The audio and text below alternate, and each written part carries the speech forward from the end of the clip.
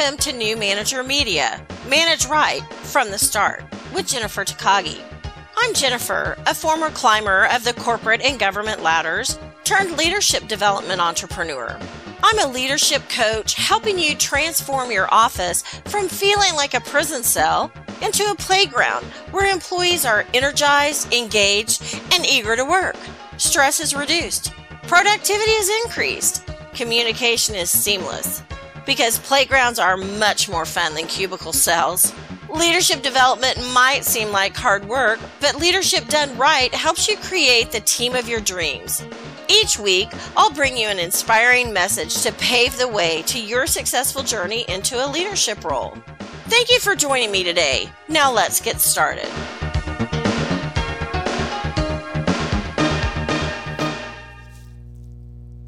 Hello, I'm Jennifer Takagi with New Manager Media, Manage Right from the Start. Today I want to talk about the habit of consistency. Consistency. Are you a consistent leader? Does your team know what to expect from you? Are the things you're consistent about positive? Or are you consistently negative and a temper tantrum throwing kind of manager? What kind of consistency do you exhibit? We are creatures of habit. Whether we think we're totally spontaneous, our spontaneity is a form of a habit, right? If you're always spontaneous, people know to expect that. If you're late all the time, you have created a habit of being late and you're consistent in being late. And if you show up on time, it's a total and complete shock. I was very consistent at work. We had a flexible work schedule, but I was usually there within 10 or 15 minutes of the same time every day. If it was after 8:30, I was probably sick, had an appointment, and would be calling in at any time because I was always there before 8:30. There were people in the office who were typically there at 9, and if they walked in before 9, everybody wanted to know what was up. So we're very much creatures of habit. We end up driving to work the same way. We take the same subway, the same bus. We park in the same spot. I'm super fortunate because I have a parking angel on my shoulder, and I pretty much always get great parking places. If I don't, I say something very clear like, oh, this is so unusual. I will park here for today and let somebody get my front row spot because I'm almost always on the front row. I get great parking spots. But I'm a creature of habit. When I go to the grocery store, I try to park on the same lane. When I go to the airport, I had traveled a lot one year and I always parked on the same row. And in the midst of this traveling, and I was at the airport literally every week. I flew out every Monday for a year. My husband and I went on vacation and he was driving. He pulls into the parking lot and I said, hey, if you don't park between row V and W at Shelter 11 at Will Rogers International Airport in Oklahoma City, I will not be able to help you find the car. If you park someplace else, I can't even find the car. I don't even know. Because I always parked in the same area, creature of habit. And then guess what? I didn't even have to think about where my car was. I knew where my car was. It was on that row. My car was there. We are creatures of habit. We buy the same brand. We don't want to buy a different brand. I'm going to throw this out here just because it's a super big deal and I don't even know when you're listening to this, but my Android phone died and I don't know how many Android phones I've had, and I went to the other side. I'm not going to call it the dark side. I went to the other side and I bought an iPhone. Let me just tell you, it was really hard and I'm still trying to figure out this dang phone because it's different. I had a habit of having Android phones and they operate differently than an iPhone. Are they easier or harder? I don't really know. At this minute, it feels harder because I had an Android for all these years. We're creatures of habit. My phone rang 4 times today and I didn't answer it because I wasn't used to that sound and I wasn't really sure what it was. Okay, yeah, I know that sounds really stupid, but I had the same ringtone for 5 years now. So yes, it's kind of a big deal. There's a change. We are creatures of habit. At work, when you walk into work, your people know what to expect. They know if you're a total flake. They know if you're wishy washy on your responses. They know if you blurt out the first thing that comes to mind and make a big deal about it and then change your mind the next day. I had a temporary boss for 6 months, and it was pretty much a guarantee. If I went to him with any type of proposal that he needed to have the final say on, I pretty much knew he was going to say no, and he was going to be adamant, and he was going to be very passionate, and he was going to be loud, and there could be curse words. It was going to be a huge deal. The next day, I could go back in and say, hey, can we talk about that a little bit more?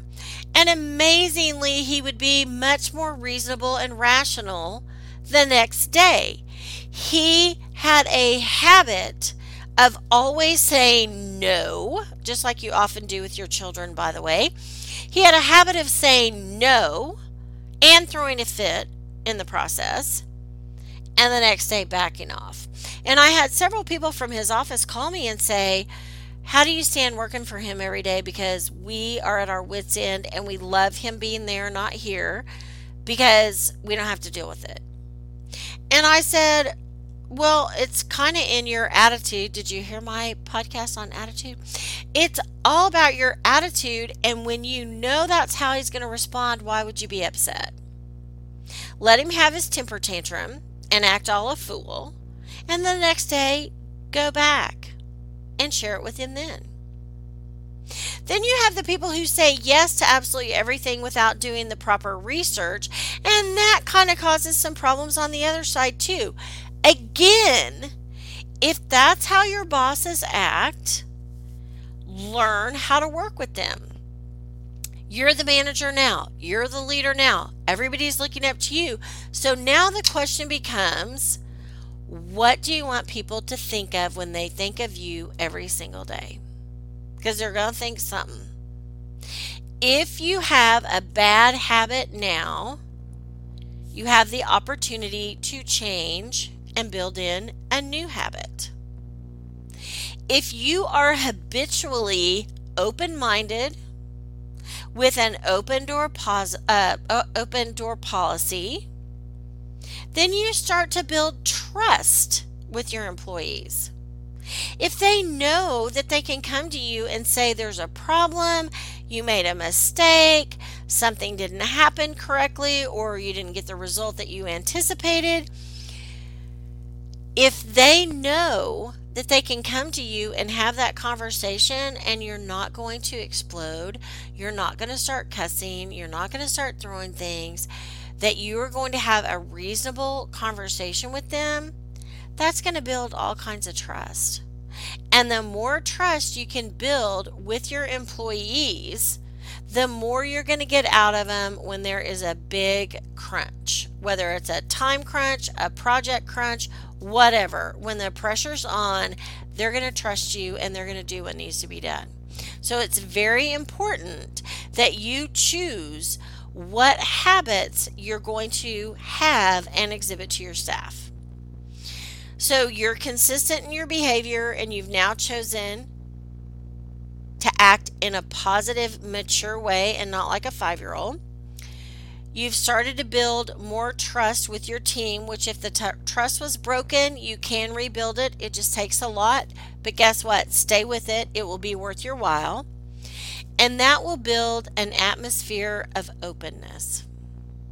If your people feel that they really have the ability to come talk to you and not be treated like a child or talked down to or abused like many managers do, they're going to come to you if there's a problem, and they're going to come to you sooner rather than later where you have an opportunity to solve it.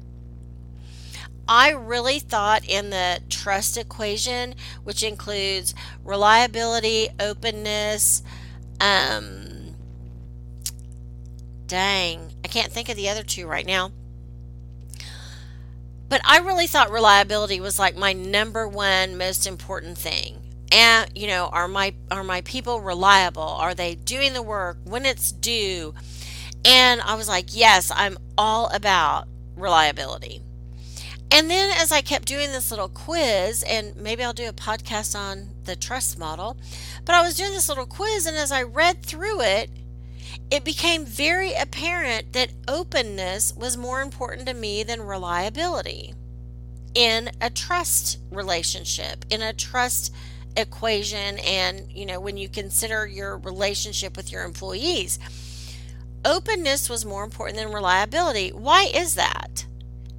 If someone came to me and said, I can't get this done by the deadline, or they came to me and said, I don't know how to do this, or they came to me and said, I don't understand, amazingly, we could put our heads together and come up with a solution so that possibly we were on time with that report.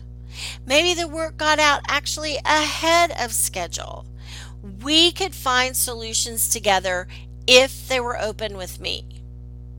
But to build an atmosphere of openness, it has to start with your habits you're displaying every day to your people and building that trust around your relationship and how you're going to treat them and how you're going to give them all the information they need so they can succeed, and you have their success in mind more for them than they have for themselves.